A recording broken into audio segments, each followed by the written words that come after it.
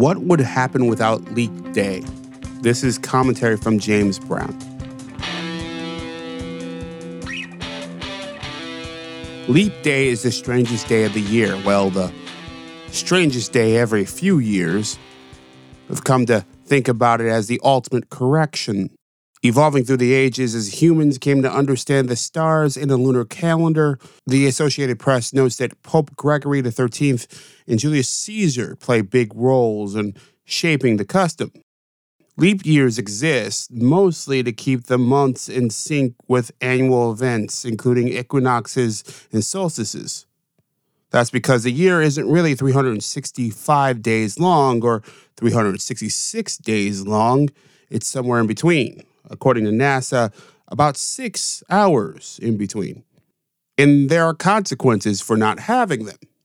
Without leap years, after a few hundred years, we will have summer in November, said Jonas Kahn, a physics instructor at UAB.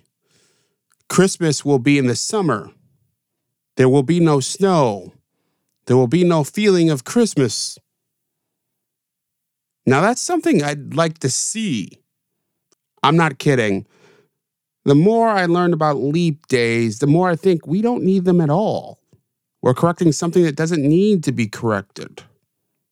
I wouldn't mind trying life without leap day, but I doubt it'll happen anytime soon. What do you think? Let me know in the comments at jamesbrowntv.substack.com or send me an email at jamesbrowntv@gmail.com or leave me a voicemail at 585-484-0339. And if you like what I'm doing, tell a friend. On that note, I'm James Brown, and as always, be well.